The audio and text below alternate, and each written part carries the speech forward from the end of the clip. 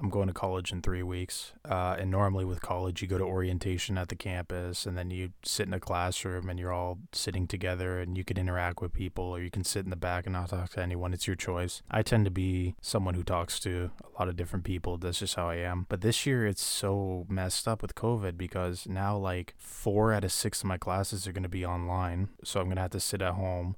And what am I going to do? Like talk to people on Zoom, be like, hey, you in the corner, what are you up to? And 2 of the classes are like at the campus, but the issue is you have to wear masks, and unless you're sitting down, then you can take them off. You have to socially distance from other people, and that just sucks because then it's like you can't interact with people properly.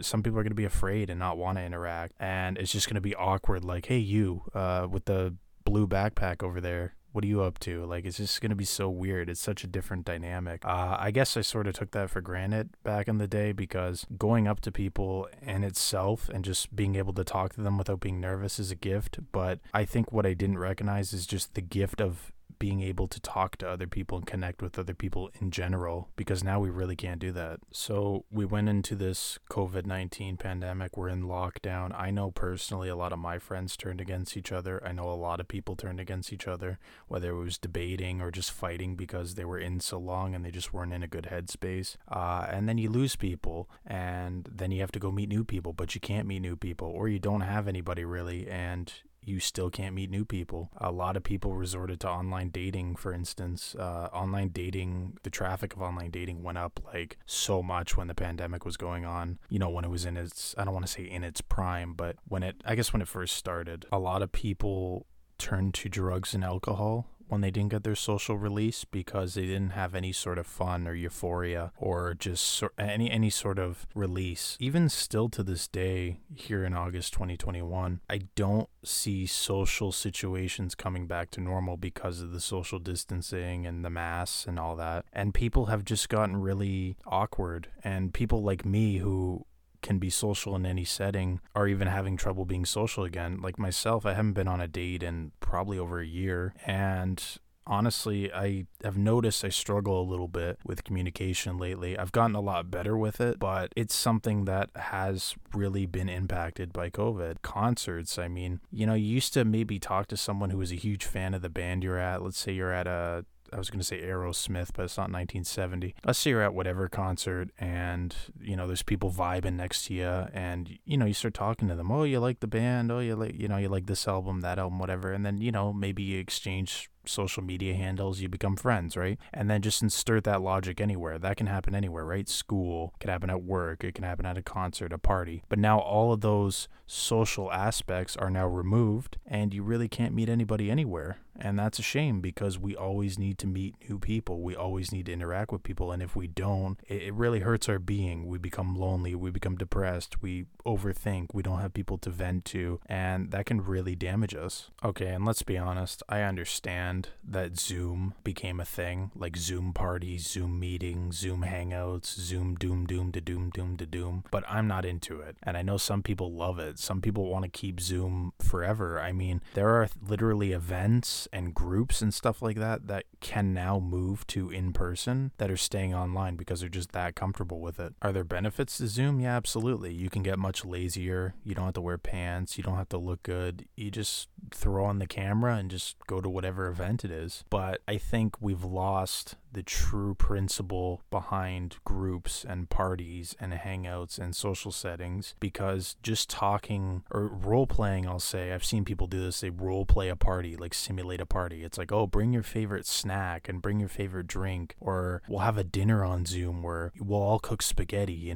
I mean, like, you'll cook spaghetti at your house, I'll cook spaghetti at my house, we'll eat it in front of each other and we'll talk. And I'm like, it just lacks so much personal interaction. Like when you're at a restaurant with someone, it's not going to be the same feel as being on Zoom because something could happen at the restaurant. You can both comment on it, or just what you're going to talk about is going to be so much different than on the internet. Here's the thing too, if there's like 20 people in a chat room or like a Zoom meeting or whatever, it's so easy for you not to talk, or it's so easy for you to get cut off because there's so many people trying to interact at once, and maybe some people's internet isn't good, so it's a little bit delayed, and it's just so so tough to get a word in on Zoom. So I personally don't like Zoom, yet I'm going to have to do it for the next probably year. And I think that's ridiculous, but you got to make the best of your circumstances. You know what I mean? I hope one day we can get back to, I know America's doing it. They're sort of starting to do normal shows where they're not really social distancing or wearing masks or anything like that. I hope in Canada we get back to that one day, but I feel like by the time we get back to that permanent damage of being on Zoom and not interacting with people